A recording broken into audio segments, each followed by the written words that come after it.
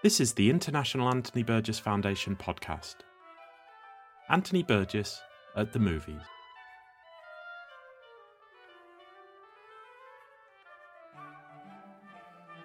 The most obvious connection Anthony Burgess has to the world of cinema is, of course, A Clockwork Orange. Stanley Kubrick's 1971 film adaptation is currently celebrating its 50th anniversary, and we're using this opportunity to investigate the impact of film on Burgess's work. In this episode, we're going to explore Burgess's interest in film, both as a consumer and as a screenwriter. We're going to follow Burgess's life from his early years as a cinema-goer in Manchester through to his first trips to Hollywood, where he wrote screenplays on subjects as varied as Mary Queen of Scots, The End of the Earth, William Shakespeare, and the wizard Merlin. Along the way, we'll hear recordings of Burgess talking about the influence of film on his work and his own experiences of working in the film industry. On the surface, Burgess's work in the cinema may seem incongruous to his extremely literary persona. Yet some of his first cultural influences were on the big screen. Burgess was a member of the first generation of writers to grow up with cinema, and his creative mind developed in tandem to the films he was seeing in the cinemas of pre-war Manchester. Burgess first visited the cinema when he was 6 years old. At the Empress Electric in Manchester, he saw films such as The Sheikh, the 1921 story of a romance between an American heiress and an Arab sheikh, and The Four Horsemen of the Apocalypse, a film about a family split by the events of the First World War.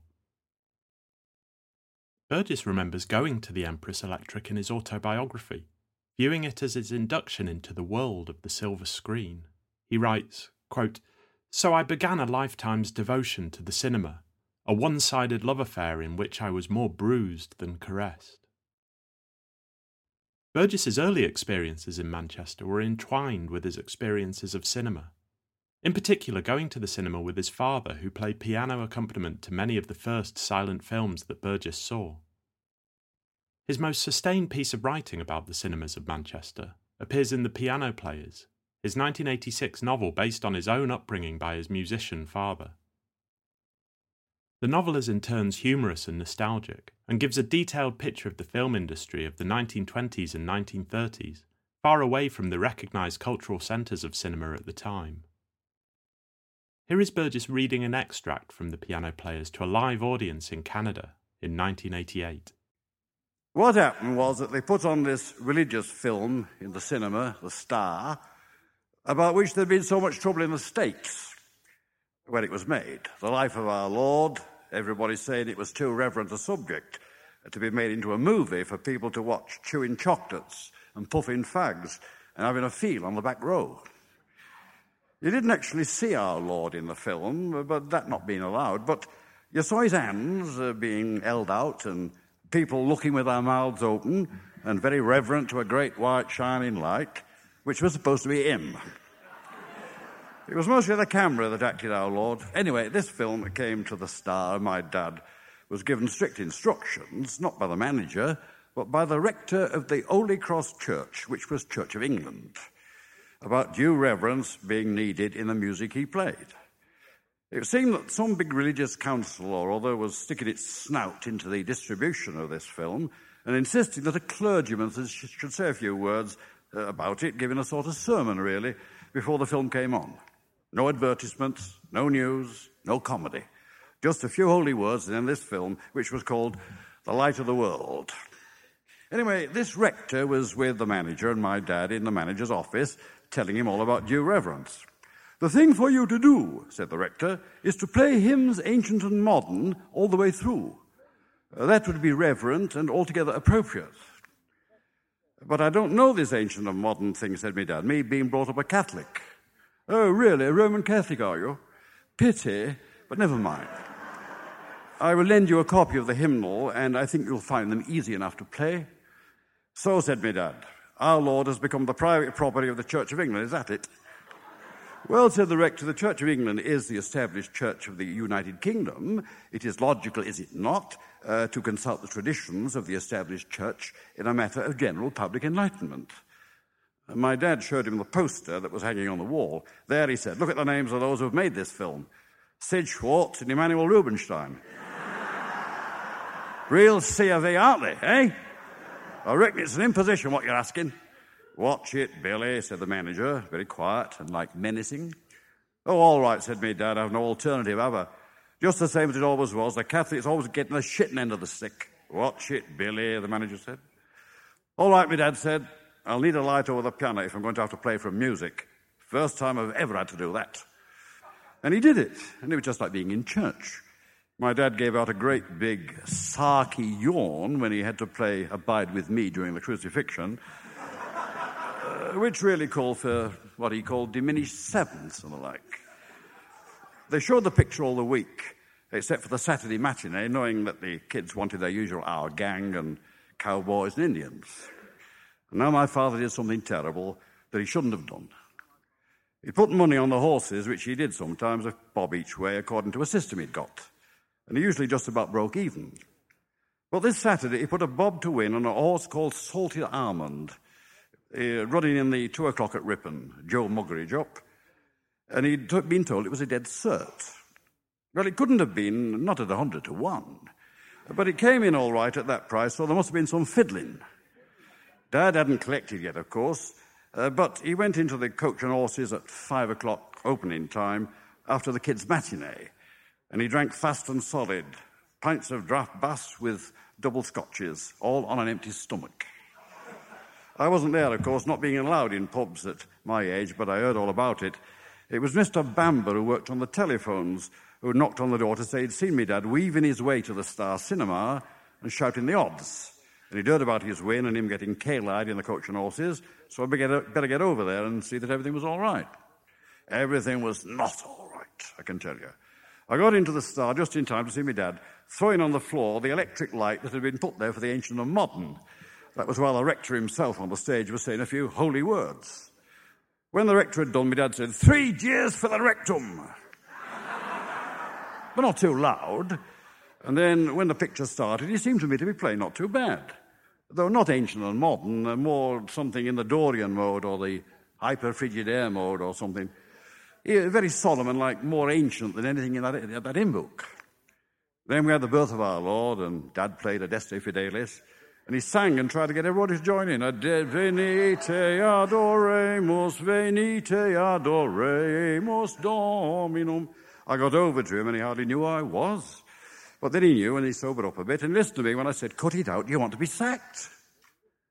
So when Camels came on, he contented himself with playing In a Persian Market, but in a kind of hymn-like way. When it was Mary Magdalene, he did a kind of holy arrangement of I'm a girl what works hard for a living, so that I don't think anybody noticed anything wrong. But soon what got into Dad was terrible, but it was sort of fascinating as well, because he started to make a kind of grand opera out of it, singing in a high voice I'd never known he had, and making a kind of very solemn-like waltz out of the 8 Beatitudes. Blessed are the pacemakers, for they shall be called the children of God. The rector had gone off, most likely to get himself in fettle for Sunday morning, and there was nobody in religious authority around, but I could hear 1 or 2 murmurs and then more, but some of the younger ones seemed to be enjoying it. But the draft bass and whiskey in me dad was having a new effect now, and he began to doze off with his fingers just trailing along the keys. Dad, wake up. Come on, let's get you home. Oh, God, it was a proper bloody mess. I couldn't help looking to see how much of this the audience was taking in, and what I saw was a manager Hawke coming down the aisle, very heavy-footed. Dad, for God's sake. He came to then, smacking his lips, which must have been very dry, squinted up at the screen and said, who's that bugger up there then? I squinted up too and could make out this bearded man leering and counting money. He was pouring from a bag into his hand. That's Judas, Dad. Judas, right. Then my father began to sing a new waltz song he was making up as he went along, doing big runs up and down the keyboard. 30 pieces of silver, that's what I sold him for. 30 pieces of silver, I am the son of a whore. His runs up and down the keyboard weren't all that, accurate, but his voice was very loud and clear.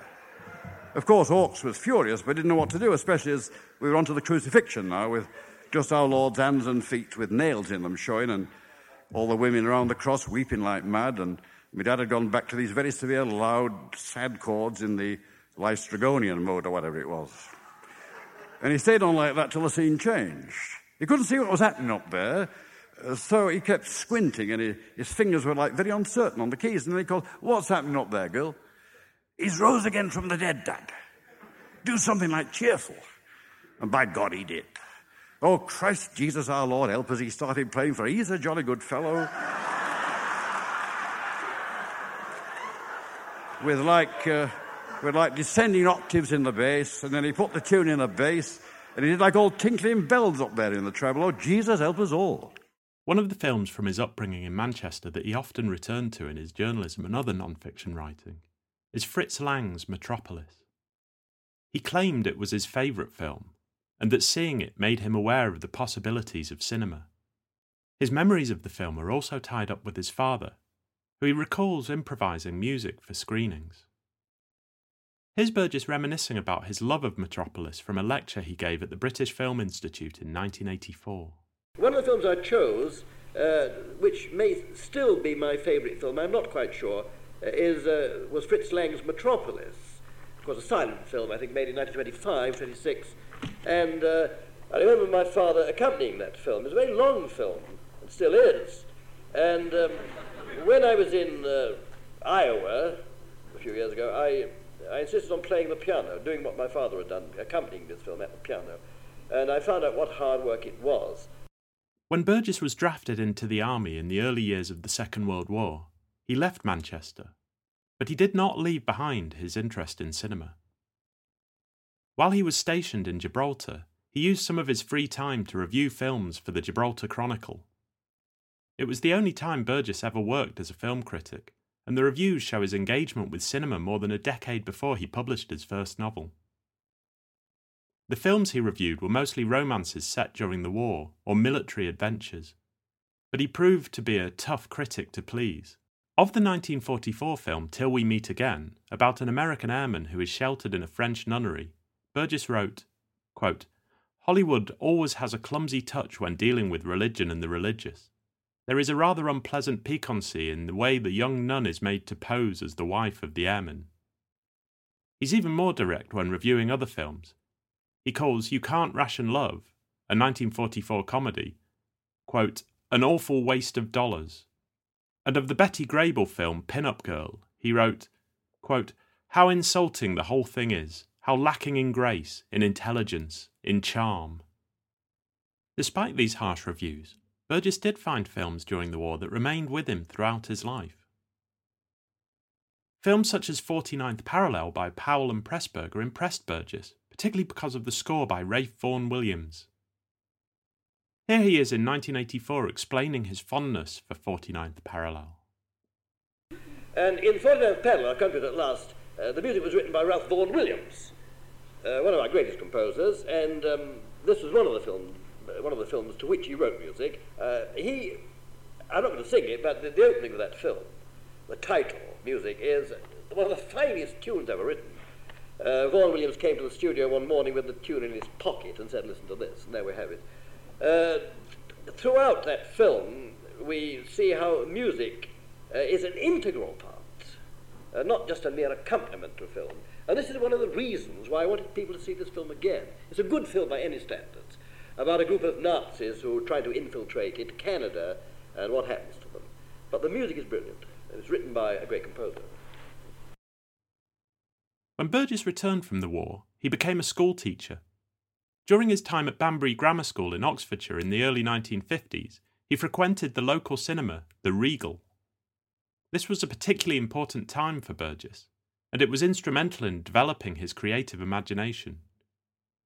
The films he watched in Banbury tended to be European art films such as La Ronde, based on Arthur Schnitzler's play, which examines the sexual and romantic relationships between a group of Viennese citizens. Another film he watched during this time was Jean Cocteau's Orphée, a modern retelling of the classical myth of the bard Orpheus, who descends into hell to rescue the soul of his wife, Eurydice. In Cocteau's version, the action is transplanted from ancient Greece to the bohemian cafes of post-war Paris. It's a film that strongly influenced Burgess, and he remembers the impact it had on him when he writes, quote, The resonance of this retelling of the Orpheus tale is of a quality very hard to define. Like poetry, more is said than seems to be said, and the reverberations of the images in the unconscious mind are not easily driven out. Orphée went on to influence Burgess's 1976 novel Beard's Roman Women, in which he recreated a sort of purgatory in Rome, where his main character is mourning the death of his wife, only to have his grief interrupted by mysterious and ghostly phone calls. When Burgess moved to Malaya in 1954, there were social events for the British expats that involved trips to the local film society. This is fictionalised in Time for a Tiger, the first volume of the Malayan trilogy. Burgess describes the programme of the film society as including Battleship Potemkin, The Cabinet of Dr. Caligari, and Metropolis, films which he held in high regard. Time for a Tiger also describes his characters going to the local cinema, in this quote from the novel. Sometimes they would go to the cinema and, tortured by bugs, watch a long Hindustani film about Baghdad, magic horses that talked and flew, genies in bottles, swordplay, sundered love. While the description of this film sounds exotic, Burgess could have been thinking of the Alexander Korda-produced Thief of Baghdad, which was released in 1940 and contains all of the elements Burgess mentions in his novel. Burgess's return to England from Southeast Asia was marked by a flurry of literary activity. It was during this period that he wrote his most famous novel, A Clockwork Orange, in 1962. 3 years later, it was first adapted for the cinema, though not directed by Stanley Kubrick, but the artist Andy Warhol. Retitled Vinyl, Warhol's film was an unauthorized and loose adaptation of the book, filmed in his New York studio, The Factory, with some of his regular collaborators such as Edie Sedgwick and Gerard Malanga. Burgess was unaware of this adaptation, and it was primarily screened as a background to concerts by the Velvet Underground. In 1968, Burgess's life changed. Not only did he leave England for good, but he was also hired to write his first Hollywood screenplay. Will, or The Bawdy Bard, was a musical retelling of Shakespeare's life, and was intended to mimic the success of the 1967 film Camelot, starring Richard Harris and Vanessa Redgrave.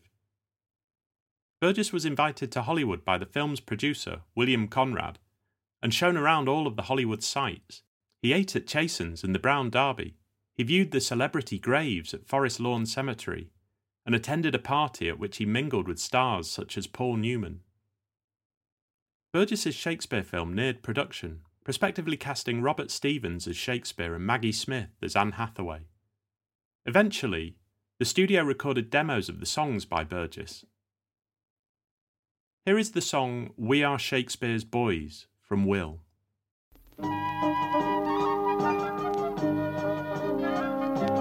We are Shakespeare's boys, lads whom Master Will employs. We will hold your horse if you pay, of course. Thank you, sir, thank you. You must pay a penny and we get for our pains just a little farthing. Oh, thank you, your lordship. Will gets what remains. Will gets what remains. Will gets what remains.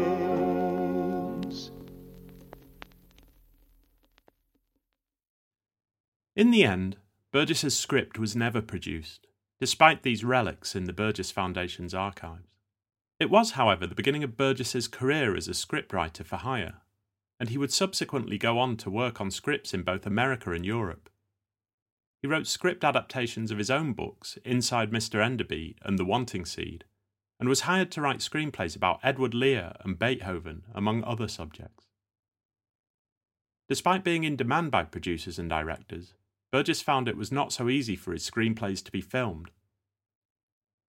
Here he is in 1984, lamenting the role of the screenwriter for hire.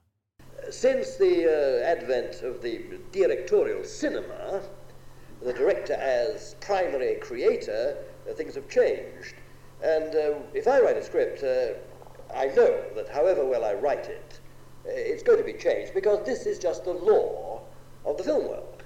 However good your first version is, this has got to be changed because it just has to be changed. And a film script can be a great work of art if it's written by a fairly responsible writer. Nevertheless, the hacks have to be brought in. This, again, is the law of filmmaking. The hack has to be brought in. I remember writing a film version of a series of novels by Mary Stuart, who wrote a trilogy about King Arthur. Not a very good trilogy, in my opinion, but somebody offered me some money. I needed some money to write a script. I wrote the script, and then the producer telephoned me from California and said, "Burgess, would you be willing to forego your next sum of money so that I can get a Hollywood hack to take over your script and make something filmable out of it?" You see, there's a curious unwillingness to accept that a serious writer of fiction can produce something new and acceptable. After Stanley Kubrick's A Clockwork Orange was released in 1971, Burgess was forced to defend the film's violence on television chat shows when Kubrick refused to appear. This experience was dramatised in his novel The Clockwork Testament, in which the poet Enderby adapts Gerard Manley Hopkins's poem The Wreck of the Deutschland into a film, and the director makes it into a sensational exploitation film. Burgess himself was still working as a scriptwriter for hire, and most notably in 1975 he was approached by Albert R. Broccoli to write a script for the forthcoming James Bond film, The Spy Who Loved Me. This screenplay, which survives in the Burgess Foundation archive, shows Burgess recycling many of the characters and other details from his 1966 novel Tremor of Intent, itself a kind of Bond parody. Ultimately, his script was not used for the film, Broccoli instead opting for a script by Christopher Wood and Richard Maybaum. But the fact that Burgess was considered for such a high-profile film indicates the regard in which he was held in the film industry. The same year Burgess was hired to write this James Bond film, he was also invited to be on the judging panel at the Cannes Film Festival, along with Jean Moreau and George Roy Hill. The films to be judged included Werner Herzog's The Enigma of Caspar Hauser, Bob Fosse's Lenny Bruce biopic starring Dustin Hoffman, and Martin Scorsese's Alice Doesn't Live Here Anymore. Burgess detested the experience, and claimed that none of the films were very good. When he recalled voting for the winner in his autobiography, he adds typical Burgessian drama. Quote, "The big prize went with little difficulty to the Algerian entry. We were given an anonymous warning that a bomb would go off in the Great Sal if it didn't win." Burgess continued to work in film with mixed success until he died in 1993. In 1981, he worked with Jean-Jacques Annaud to help create the language of the caveman characters of the film Quest for Fire. He also wrote the rhyming English subtitles for the 1990 version of Cyrano de Bergerac, starring Gérard Depardieu. Film remained an important part of Burgess's life, both professionally and as a cinema-goer. His literary work is inspired and influenced by the films he watched, and film often plays an important role in the plots of his novels.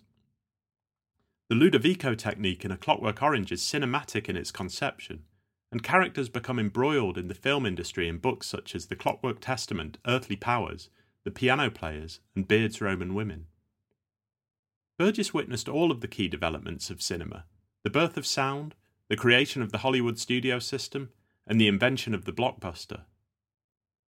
In the end, Burgess toyed with the idea of retiring from novel writing and moving to, quote, "some unviolent city to watch films all the time."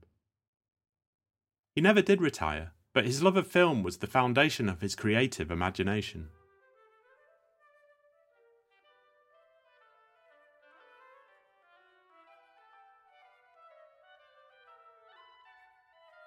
You've been listening to the International Anthony Burgess Foundation podcast.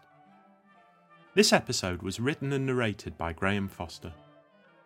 For more information about Anthony Burgess, and to find out how you can support the work of the Burgess Foundation, visit www.anthonyburgess.org. If you have enjoyed this episode, why not leave us a review and subscribe wherever you get your podcasts?